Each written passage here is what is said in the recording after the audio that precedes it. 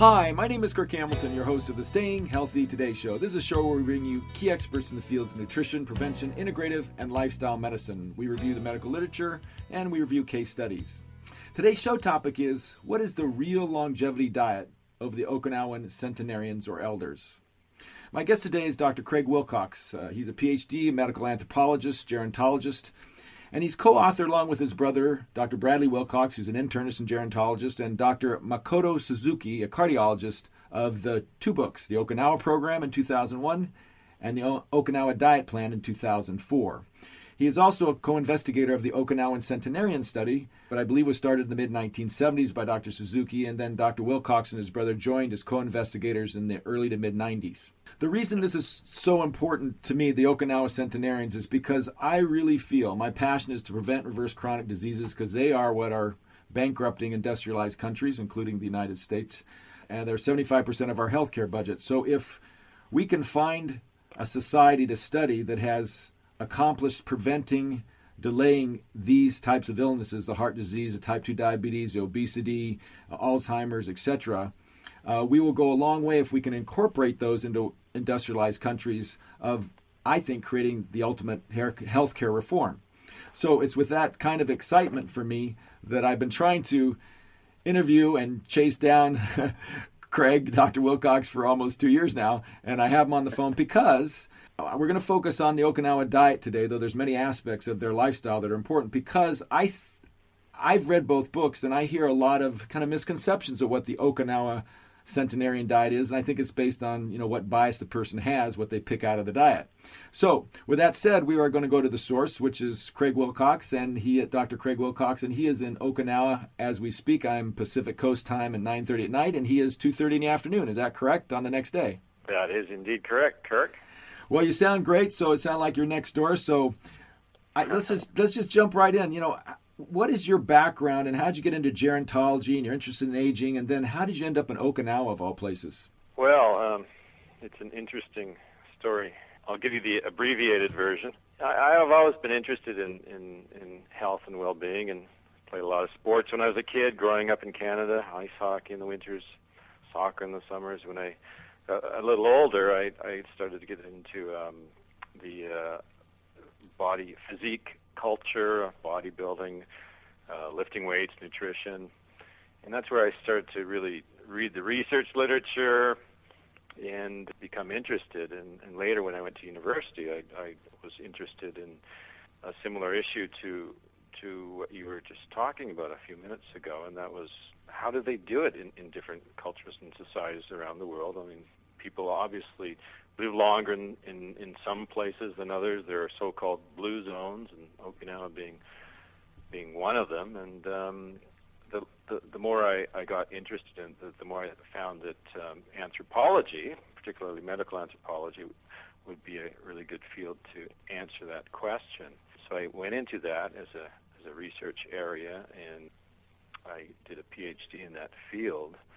And later on, I did another graduate degree in public health and epidemiology, and my research area was a focus on healthy aging. And I did my doctoral dissertation research in Okinawa, and that was in 1994. I first showed up in Okinawa, and with my twin brother, the internist in tow, and we were both at the University of Toronto at the time, and had convinced a prominent researcher in nutrition, Dr. David Jenkins, who was the creator of the glycemic index. We had convinced him. He had a lot of research money, so he said, "Hey, Dr. J," we call him DJ, "we have a great concept for a summer project in Okinawa," and this tied in with my doctoral dissertation research, as well as my brother's interest in healthy aging. And he actually funded us to come to Okinawa for a few months in the summer of 1994. And that's when we first hooked up with Dr. Makoto Suzuki, who was the founder of the Okinawa Centenarian Study. So he kind of took us under his wing, and that was the first experience visiting centenarians and getting to know the research field.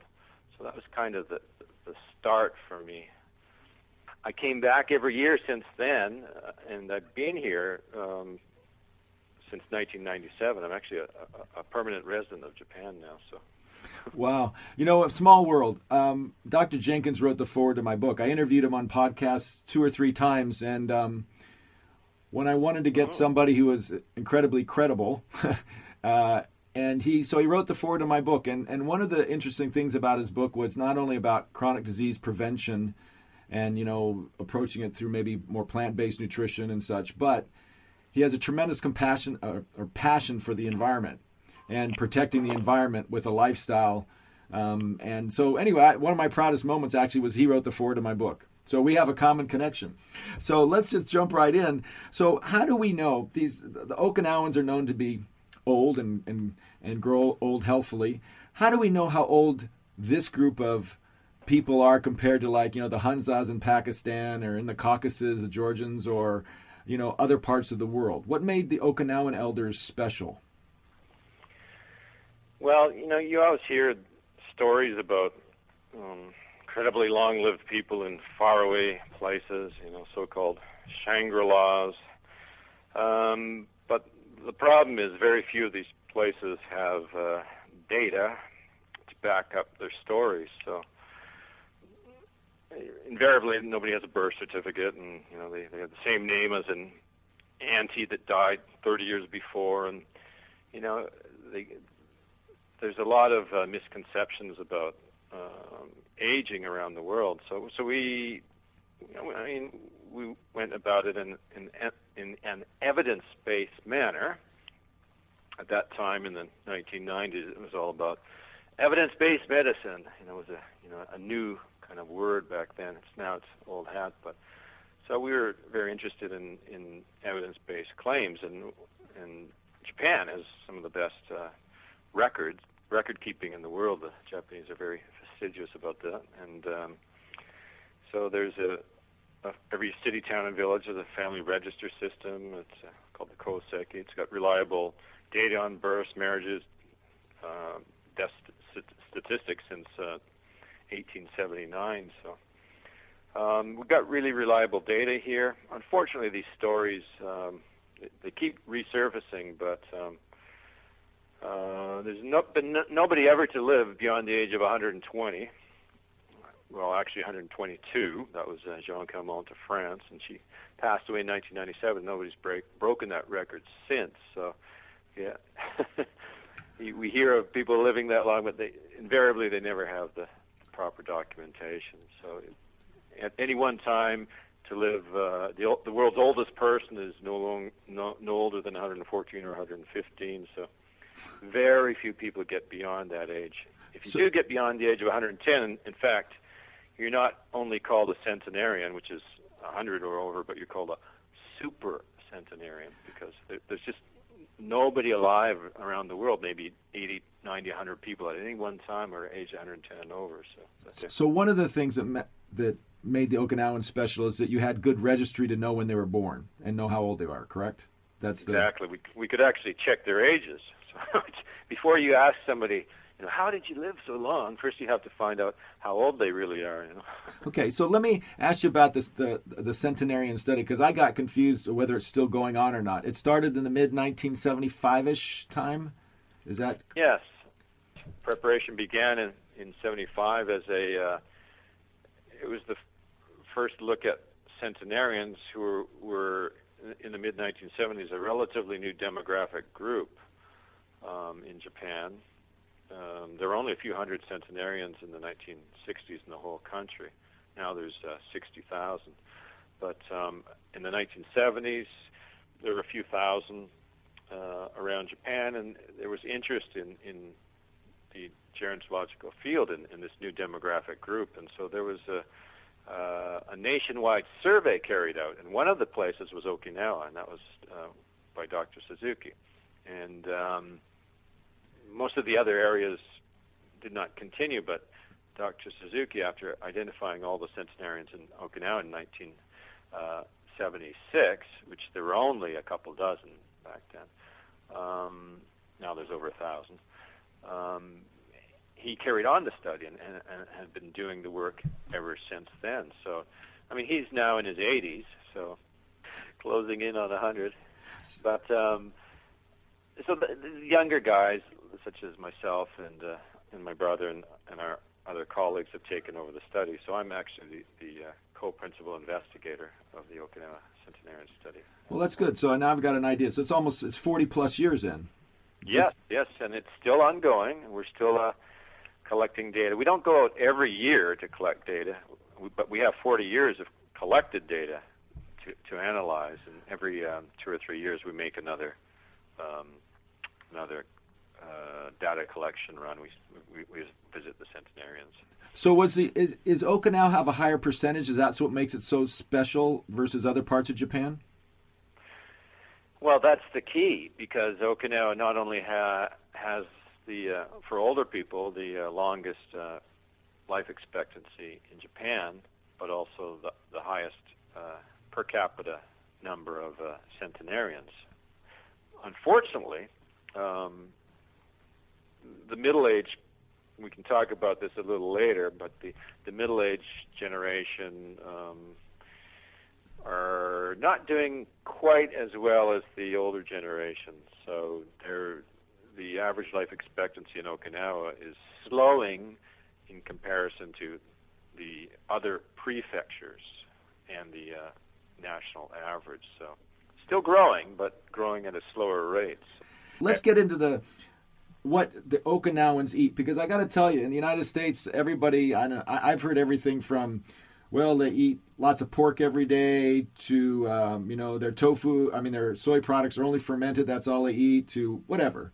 So I want to get it from the kind of horse's mouth, so to speak, just go through what their diet really is. And I read your books, both of them, and there's that one page I actually asked you that I could use in my book where it had the percentage breakdowns compared to the American diet, and that was probably 15 years ago. But there's a 3% was meat, poultry, and eggs.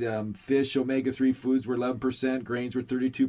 Flavonoid-rich foods, which were you highlighted as possibly the soy foods, was 12%. Fruits were 6%. Vegetables 34%, and calcium-rich foods were a small amount. Dairy, seaweed 2%. So I'd like to go through each of those and just say, because I've seen the pictures on the internet, of the diet plates and stuff, and looks pretty plant-based with a little bit of fish in there. So how much of the diet is animal food, let's say? I mean, is there lots of pork and Spam eaten? Fish, or what is it? Well, you have to think about the diet in terms of the evolution that it's gone through in the post-war period. So the traditional diet is very different from what say, younger Okinawans are eating at the moment. So if we look at the traditional diet, you gave some pretty good figures. If you're looking at percentage of animal foods in the diet. Just the traditional elders, the centenarians, what would they eat? In the old days, animal food was just not available, so people were either vegetarian. I called them semi-vegetarian because although they weren't strictly vegetarian, there was just so little animal products available that people did not drink milk. They ate some fish, particularly those who were living in the coastal areas. The traditional meat that you mentioned earlier, pork, was consumed on festive occasions. Eggs once in a while, goat once in a while. Mostly on festive occasions, people said, "Hey, we get to eat meat." So it was a festive occasion, and that was when meat was mostly consumed. But if you look at, say, the average over a few weeks or a month, it's almost a vegetarian diet, just a very low percentage of 3% diet. When you do your surveys, and we walked into a couple of centenarians, and you're in their houses, they're not eating much meat every day? I mean, is that what you're talking? No, not very much. But even the older people's diet even though it's more traditional than say middle-aged or younger people, they consume very little meat or animal products, but more than was consumed in the past, of course. And a lot of the food preparation is done by, say, their daughters or daughter-in-laws, or they are consuming more, even the centenarians. But that being said, it's still minimal compared to what we consume in the West. Right. So let's talk about the other controversial areas, tofu and soy products. So in the West, and even in a lot of natural medical circles, soy is almost like an evil food. It's looked at as a food that's genetically modified. It's going to cause all kinds of problems. And then I look at your work, and I look at the plates that are on the videos and stuff, and I go, well, there's some tofu. And then I remember the one time that I'm watching a video of you cooking some Goya and some I think it's Goya and some tofu, and you said there's probably more tofu or soy products consumed here in Okinawa than anywhere in the world, and that might be a reason for less hormone-dependent cancers. And I don't know how old that video was, but so how does soy play a role in the diet, and what kind of soy foods do Okinawans eat if they eat them? Well, Okinawans eat a lot of soy, mainly in the form of tofu, so legumes, soybeans. So they consume fermented soy products such as natto, which has a substance in it that's actually been found recently to be protective against cognitive decline. So their consumption of flavonoids is really, really high. They have perhaps one of the highest flavonoid loads in the world. What we mean by that is flavonoids, mostly isoflavones, saponins. They come from soy products, most of their flavonoids. And they may have if you check the blood of Japanese, and particularly Okinawans, they may have a flavonoid load of up to 50 times that of Caucasians. And that's from soy food type consumption? Is that mostly soy foods are the source of their flavonoids. So they eat tofu, and then they eat, is it edamame? When you say a soybean, we call it edamame. I don't know. Yeah. I don't know if I say it wrong, but how about, No, that's correct. Do they do much miso and tempeh? Yes, miso is miso soup in particular, miso-based dishes, vegetables with miso sauce, fish with miso sauce. Mm-hmm. Well, I wouldn't say traditional Okinawan diet because I don't eat the sweet potato as my staple. I do eat a lot of them, but they're not my staple. I eat whole grain rice, brown rice mixed with other grains as a staple. But I consume fish with miso. Probably 3 times a week I have some kind of miso-based dish. That being said, most we in our household have miso soup maybe 4, 5, 6 times a week. So miso is consumed in some form or another almost on a daily basis in Okinawa, either as a flavoring for dishes or as a soup. Daily I consume some kind of soy product. I have a soy latte every morning, so... So here's a question about soy then, I'm hanging on this because I hear it every day. It's amazing, but are there's a great concern about GMOs and organic soy products. So would you say that the tofu that the native Okinawan elder eats is organic, or where do they get it? Well, that's a good question, because very good question. Most of the soy products that we consume in our household are non-GMO. Most of the products that you see in the supermarket here, soy-based products, are labeled non-GMO. So, but there are soy products coming into Japan. There are soybeans coming into Japan from America. So I'm sure that they're out there. I don't see them a whole lot in the supermarket. Where I'm. And I'm just shopping at your average supermarket. I'm not going to any, specially specialty food stores or anything like that. So.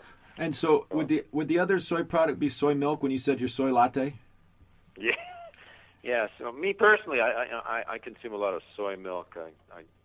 I love the stuff. So would you consider that a processed soy product? Because was that around in the elders 50, 60 years ago? Soy milk, or was it just? Yeah. It has been. Oh, it has been. Yeah.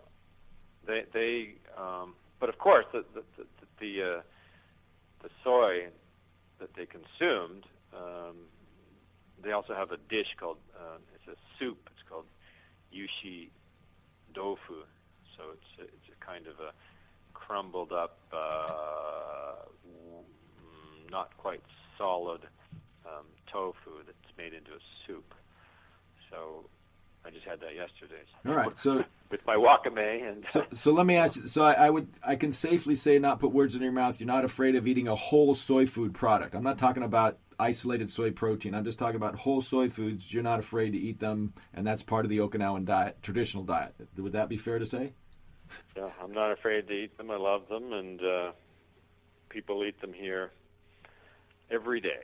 All right. So let's move some form or another. Let's move on to beverages. My question is, what do the elders drink? Do they green tea, black teas, water, any alcohol? What is the elders' drinks? Well, the most common drink for Okinawan elders is a jasmine tea. So they drink a lot of that. It's called sampin tea in the local vernacular. They also drink a lot of green tea. Younger people tend to well, I don't know. I mean, it's a toss-up maybe in Okinawa between jasmine tea and green tea. Black teas are consumed as well, but not anywhere near as much as green teas and jasmine. I mean, it's all the same plant. It's just how it's prepared and it's different. Well, the sampin contains the leaves as well. So if I joined you on one of your excursions going out to the elders and the 100-year-olds every few years, they would have some green tea in the house, and that would be their drink, or would there be something else? People drink it cold and warm. If we visit the elders, they'd be either drinking jasmine tea or green tea, guaranteed. Okay. How about alcohol is consumed in moderation. So particularly Okinawan males, even the centenarians, like a little nightcap. If you look at overall alcohol consumption throughout their lifetimes, centenarians have not been heavy drinkers. They've been light to moderate drinkers, which is healthy. You risk for cardiovascular. Is that a drink a night, or is that a couple drinks a week, and what type of alcoholic beverage is the favorite? It's the favorite is a local drink called awamori. It's similar to sake, but not quite as strong. It's a little smoother, and they call it a banshaku, so no more than a couple a day. One at night to put you to sleep. All right. It doesn't take much when you're 100. So let's move on to another area in the United States where they're carb phobic.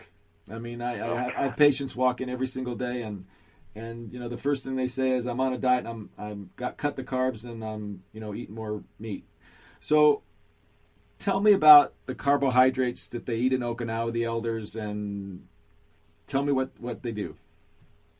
Well, this whole carb phobia is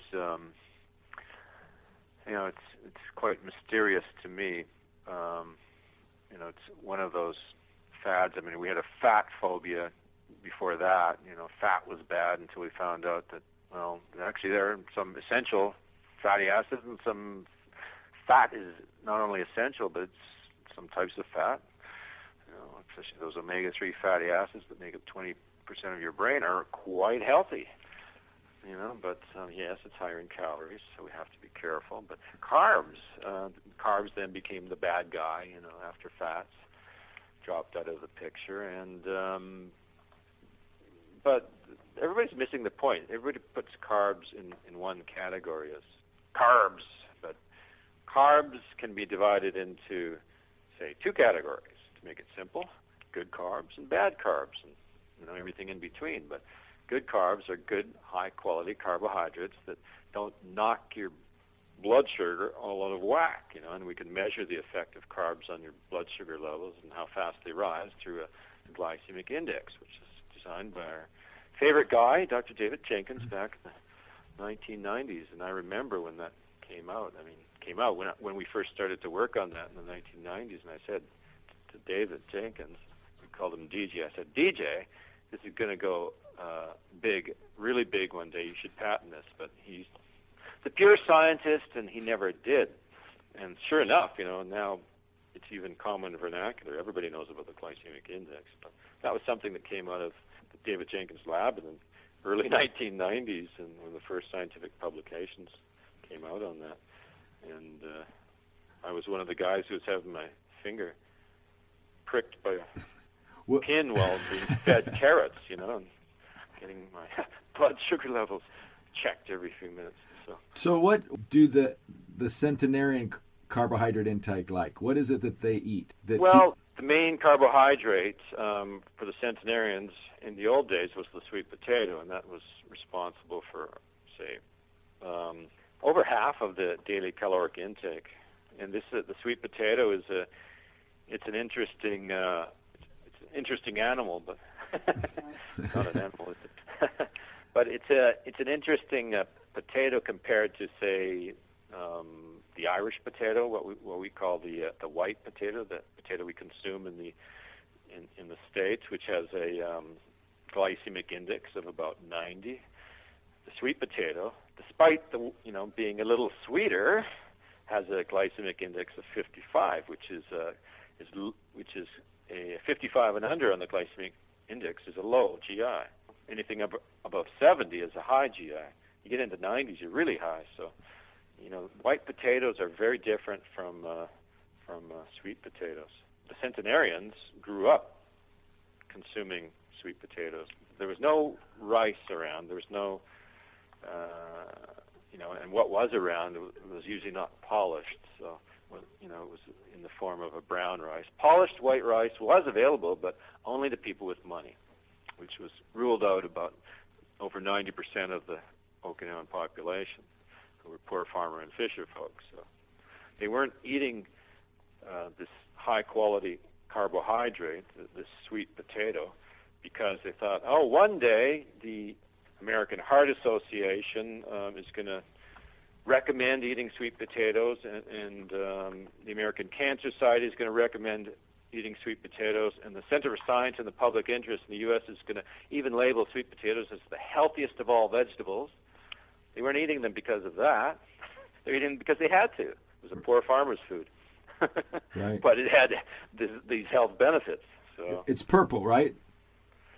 One of them is purple. In fact, there's a lot of different colors to the sweet potatoes. So, it's antioxidant rich. It's low GI. And the purple is called a benimo, and this is really high in antioxidants. The sweet potato itself is very high in vitamin A, vitamin C, manganese, B vitamins, particularly B6, magnesium, potassium. Lots of fiber in those sweet potatoes. You'll never have problems with irregularity. So let me ask you. They're low in calories. So. What other, they have soybean, obviously, so that's a good carb. What other carbohydrates besides rice? Now, do most of the elders eat white rice now, or do they eat brown rice, or what do they eat? Well, it's a mix. Some of the elders will say, hey, I consumed so much of that brown rice when I was younger that I don't want to see that again, or same about sweet potatoes. But others have kind of stuck to their roots, and so to speak, and they eat their sweet potatoes, and they love them, and they like their rice more brown. A lot of rice will be mixed, brown and white, or will be mixed with other grains such as millet and oats and barley, and there's these mixes. Everything's convenient these days. You can buy these 12 grain mixes and just throw it into the rice cooker along with your brown rice, and if you want to thin it out a bit, you throw in a bit of white rice. How about other beans besides soybeans? Is there any other legumes eaten? Or Red beans, adzuki beans are commonly consumed. Green beans. how about bread type products? Well, back in the old days, it just wasn't available. But these days, people eat bread, but not so much bread. Bread is not so commonly consumed here. It's more, if we're talking more noodles. Noodles are a bit popular dish. Are they a wheat noodle or a egg noodle, or what are they? Yeah, they're a wheat noodle. Okay. How about, let's go to one other controversial area, and that's oil. So you talked about fatty acids, and we've all heard about omega-3s, but I'm very curious. I've spent some time with Dr. Caldwell Esselstyn, who's done a few studies on reversing heart disease, and he doesn't add any oil to his diet. He feels it affects endothelial function, etc. But obviously the centenarians, I'm very curious what oils they use and how they use them. Do they stir fry with them? How do they use oil, and what kind of oil do they use? Well, oil has always been a part of the traditional Okinawan diet. It's part of a stir frying type dish. They call it champuru, which means basically a mixed plate. So they'll throw in some tofu. If you look at the traditional cooking style, you would say simmer something with a kind of a hint of oil and throw in some bonito dashi broth for flavor and maybe a small amount of fish or boiled pork, and if you have it. And but the cooking style usually centered around vegetables and tofu, with smaller servings of fish noodles, lean meats, herbs, spices, and a little cooking oil. What kind of oil was it, or is it? Yeah, well, in the old days, interestingly, their cooking oils were not widely available. Everything was made in the household, so people would take the fat of the pig, to use as a cooking oil. But if you think about it, everything, oh my God, pork fat, lard. But pigs were very different animals back then, so even if you look at the fat that you take from a pig, you think, oh, it's all saturated fat. It's not. It's a mixture of, monopolyunsaturated fats. And back then, free-range animals, they had higher percentage of monounsaturated fats, so the pig fat back then was different. Animals were different. Free-range animals are different from animals that are fed to make them fat, and they don't move around. And so the type of animals that are consumed these days are even different. So, and there was a minimal amount. So, I wouldn't recommend say, hey, everybody should go eat pork fat. And that's not what they eat now, but back in the old days, that was the most commonly available type of. So what oil would they stir fry with now? Now it's they call it salada yu. Salada, salad, and yu means oil. So salad oil.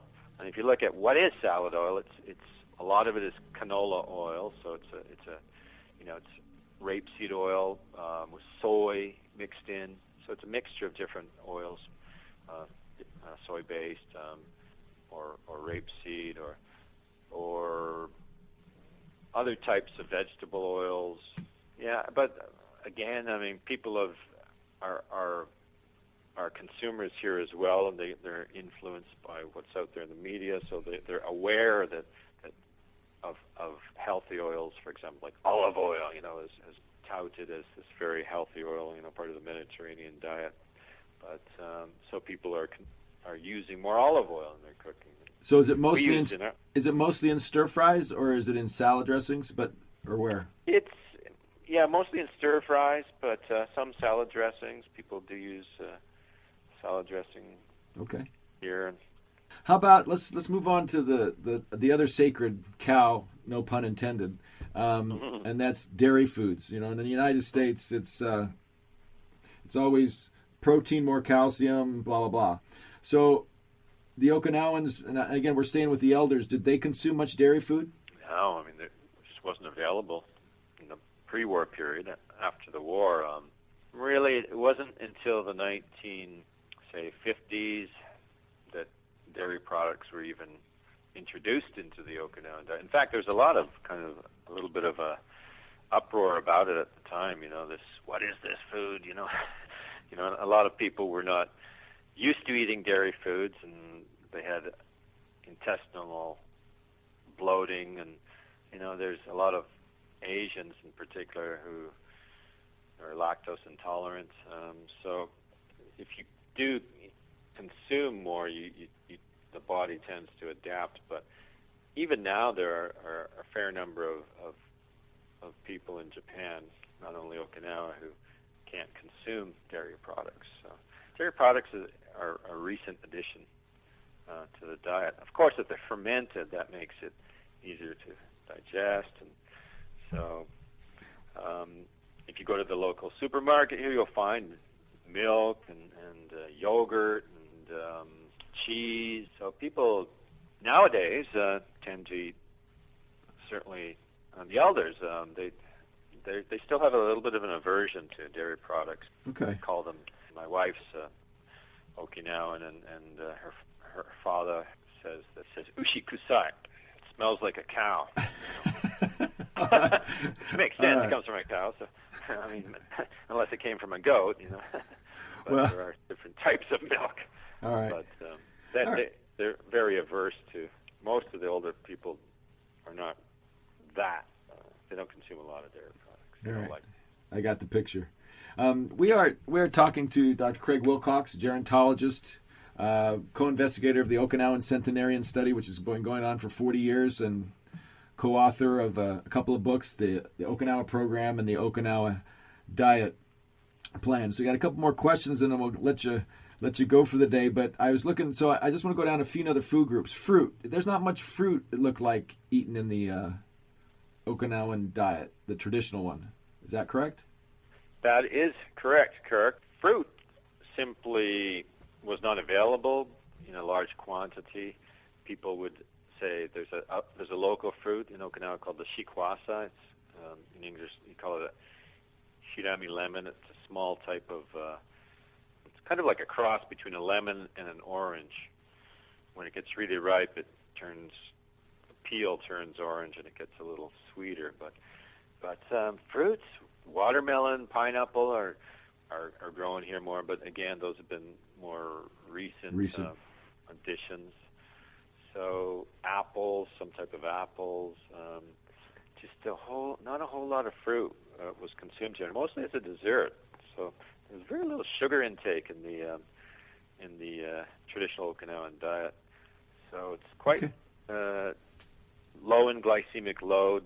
Right. So they're not having blueberries every day, the elders. No, they're not. Okay.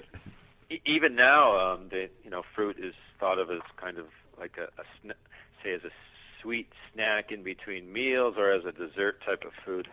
So the protective compounds, then, you've talked about flavonoids from soy. So how about the vegetable family? Is that where we get some, I know Goya, I've seen you cook that. But what are the vegetable load in the Okinawan, the elders' diet? Is that a big part of it, or? Oh, yeah. That's the base of the diet is vegetables. If you include, the sweet potato is a vegetable, but it's also can be classified as a carbohydrate. But it's all vegetables. The Okinawan diet. If you make a pyramid of it, the base of the pyramid would be vegetables. So lots of vegetables in Okinawa. The main vegetables are orange, yellow root vegetables, such as the sweet potatoes that we talked about, and they can be yellowish, orange, and purple, and then green leafy vegetables. There's more kinds of green leafy vegetables here than that I've ever seen anywhere. So they're that's what makes up the bulk of the diet. There are other vegetables like the prototypical bitter melon, the Goya. Mm-hmm. That's a very popular vegetable. It's quite a unique-looking gourd. It's kind of shaped like a cucumber, but it has this rough, pockmarked skin. So it's some people eat it raw. It's quite bitter. I can't take it. Are most of them raw cooked, or are they stir-fried or steamed, or how do they cook their vegetables? Most of them stir-fried or steamed. So Not whole lot of raw vegetables are consumed here. So Okay. stir-fried or steamed. But Goya is very low in caloric density. It's high in fiber, vitamin C. There's a cognac. This is a traditional it's made from a yam-like tuber. It's made into a jelly. It kind of absorbs the flavors of other ingredients in these dishes. They're simmered, and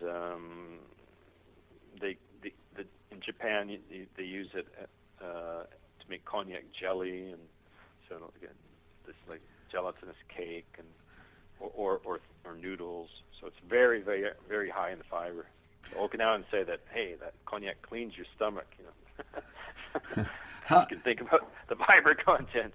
Let's. There's another shiitake mushrooms. A lot of mushrooms. Mushrooms, lots of mushrooms are consumed, particularly the shiitake, which is very high in vitamin D, and there's actually fiber, antioxidants, niacin, B12. So it's this is of course, a nutrient often lacking in the diets of older Americans. Vitamin D, very important for healthy aging. And then other root vegetables such as burdock. It's a slender root vegetable with a kind of a rusty brown skin. It's quite high in iron. Hechima. It's a loofah. In the mainland of Japan, they wash with it, but in Okinawa, they eat it. In English, you can call it dishcloth gourd. Names are funny. How about... And then, sorry, Kirk, go one ahead. more. Seaweeds are real right, good. Tell me about dietary seaweeds. staple. I can come into that, but I beat you to it. Every day, would you have seaweeds? Oh, yes, every day. It's a dietary staple. So it's, they've got red, brown, green. They're seaweeds, it's a kind of this loose colloquial term. They're macroscopic or multicellular marine algae. So you got red, brown, green algae. There's a dozen varieties here, like kombu or lava or mozuku or wakame or nori. All kinds of different kinds. They're really an indispensable part of the Okinawan diet. And they're very low in caloric density. They're very nutrient dense. Lots of protein, iodine, folate. Are they concerned magnesium. Are they concerned about pollution and the seaweed at all? Not so much. I mean, the seas around Okinawa are quite clean. So there's a lot of it grown around the island and harvested or just picked wild off the beach. Yeah. And the seaweeds have a lot of potential for therapeutic interventions. So they really, if you look at what's out there in terms of nutraceuticals, fucoxanthin, it's a seaweed carotenoid. It's shown to have these multiple beneficial effects on metabolism, reduces your blood glucose and plasma insulin levels, and so it's a potential dietary intervention for metabolic syndrome. Astaxanthin is a big one now. Xanthophyll carotenoid. It's a really powerful, broad-ranging antioxidant from microalgae. It's what turns, it's in fungi, complex plants, crustaceans. It's what turns these crabs and shrimp and their shells red and salmon red. So it's got these antioxidant, anti-inflammatory properties. So it's actually being developed as a therapeutic intervention for cardiovascular disease and cardiovascular oxidative stress and inflammation. So lots of stuff. Seaweed's a very exciting field these days.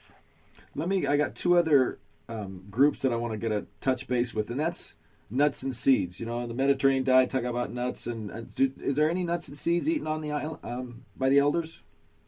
Mm-hmm. But nothing you've ever heard of over there. like what? Well, I don't even know what they're called, but they're if we look at nuts and seeds, ones we are familiar with are sesame. So sesame is a popular one here. So that's consumed. Is that just sprinkled on foods? Is that or? Yeah, or it's part of a rice dish or paste. They like to make it into a paste. But nuts, not a whole lot here. They do eat, but this is a more recent addition to the, cashew nuts are popular, almonds are popular. You see them, and they have these peanuts as well. Peanuts and more kind of like as a snack food, not really as a part of a dish. Peanuts have been a part of the traditional Okinawan cuisine for hundreds of years. They call it actually tofu. They call it peanut tofu, and it's quite an interesting. It has the consistency of tofu, but it's made from peanuts. So it's people say, "Oh, this is tofu," and I said, "No, that's peanuts." So if you have a peanut allergy, don't eat that. So So not a whole lot of nuts and seeds except for sesame and peanuts. Yeah. Not so much compared to, say, maybe we might consume in North America. Okay. How about the favorite herbs and spices to kind of wrap this up? What are okay. Now we're getting to the heart of the question here. If we think about what the USDA recommends, in terms of cutting fat, salt, and sugar from your diet for health reasons, and how difficult this is, they all provide flavor and texture to a meal. Well, what can we do? One thing we can do is add herbs and spices. And that's what they do in Okinawa. There's a lot of traditional herbs here and spices, and they're quite healthy. Lots of phytochemicals such as antioxidants, phenolic acids in these herbs and spices, and there's a lot of health claims for them as well, because in Okinawa they like to say food is medicine, and there's a lot of crossover between the traditional foods, including the herbs and spices that are consumed, as well as what's used in the traditional medicine for actual interventions. For example, we call it ukon here, and that's basically it's turmeric. Right. And this is an herb that every Okinawan is very intimately familiar with. They know it. Lots of Okinawans drink it as a tea. Others take it in a tablet form to strengthen the liver, they say, or especially when drinking alcohol for hangover prevention. So it's a real powerful antioxidant. Is it the same? Is it the same orange color that makes everything color. Orange? There's one that's a little more purple. That they call it. There's a spring ukon and a fall ukon, depending on when it's available in the growing season. And likely these, thinking about turmeric, it's from the ginger family. It probably was brought to Okinawa when Okinawa, just over 100 years ago, Okinawa was known as the Ryukyu Kingdom, and it was part of the spice trade for hundreds of years. So likely Ayurvedic medicine from India. A lot of things came, such as turmeric and spicing as a spice for the food. But so it's got a lot of potential health properties, and it's even sold in supplement form. And, yeah, it's popular here too. I mean, it's yes, I have to admit I do take it myself.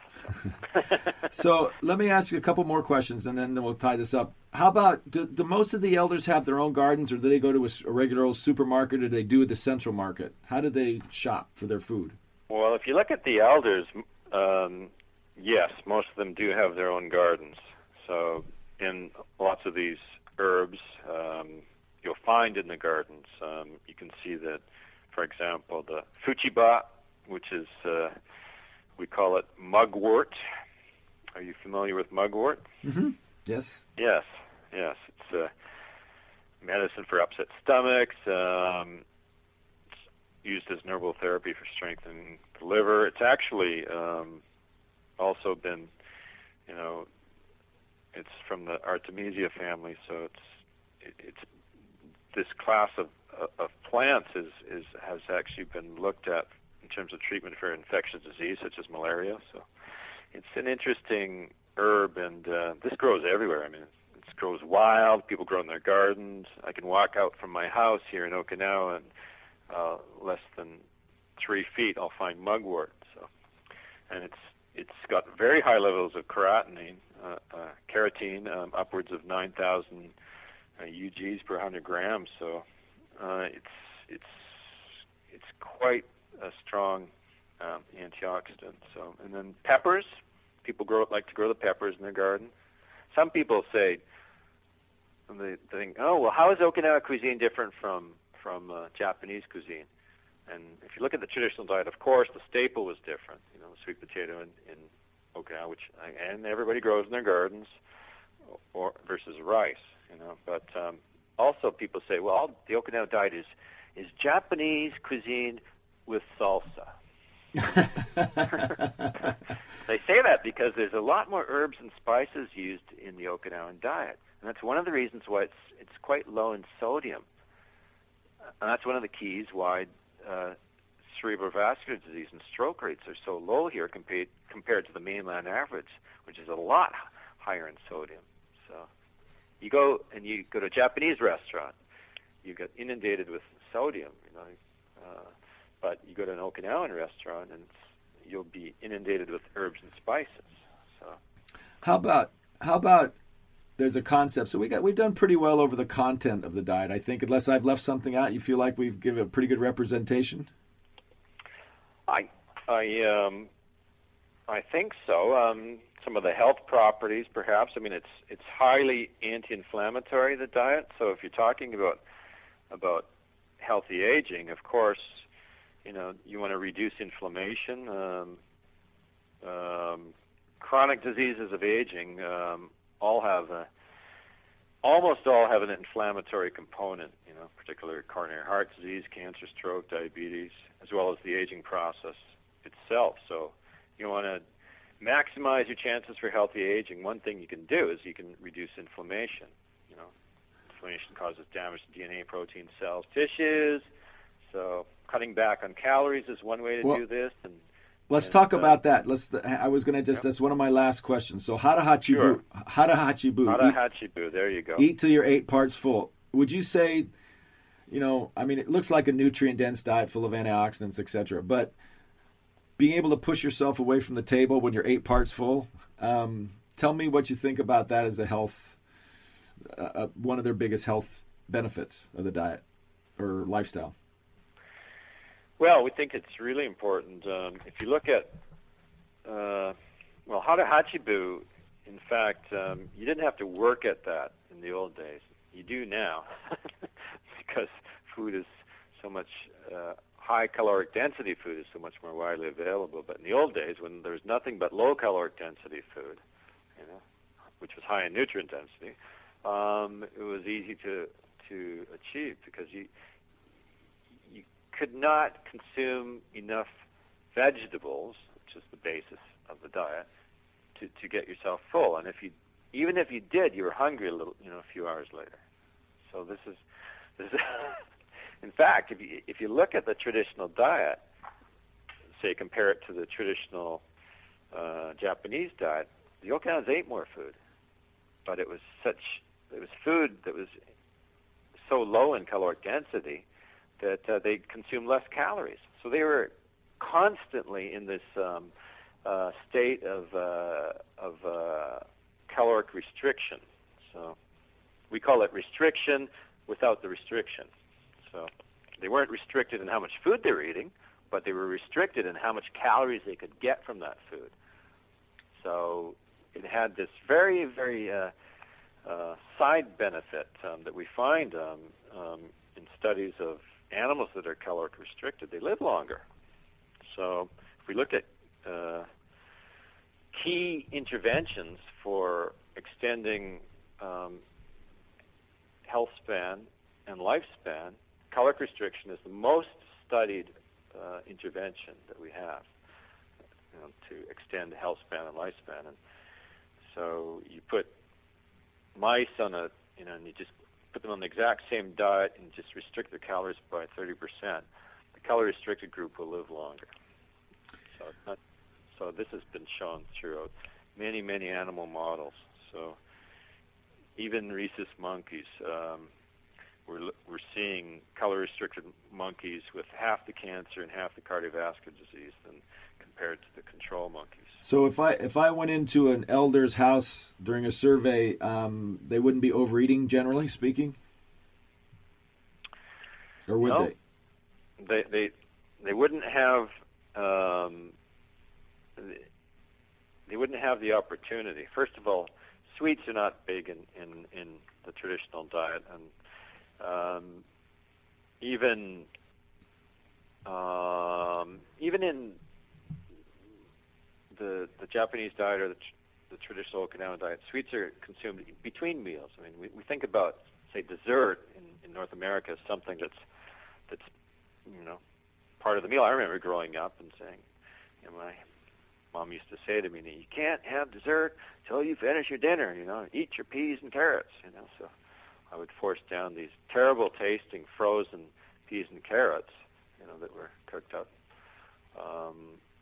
so I could have my dessert. And what do you get from dessert? Another 300 or 400 calories. So it's dessert is not a concept. It's not part of a meal. Usually in Japan, it's something consumed with maybe coffee or tea as a snack in between meals, and in much smaller portions. Again, that's another secret here, is portion size is so much smaller. So this has of course, the benefit of reducing your total caloric intake for a day and not consuming these calories that are in excess of what you really need. So.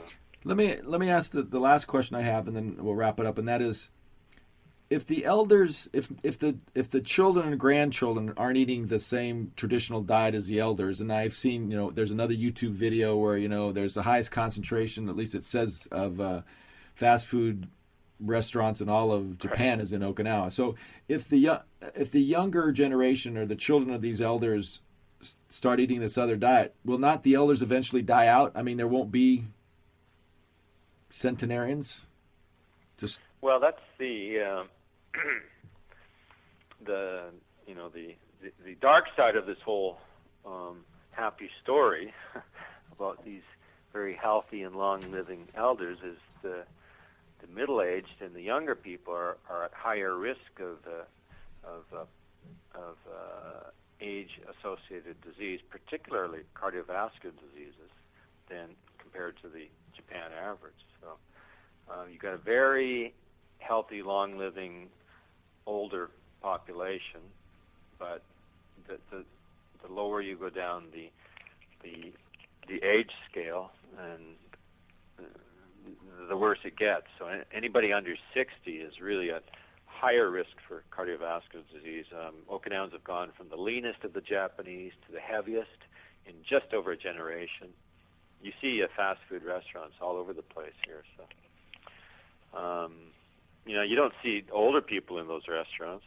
What you see is young people, lots of high school kids studying for exams. I don't want to say the names of the fast food restaurants, but they're chains that are popular in the States. And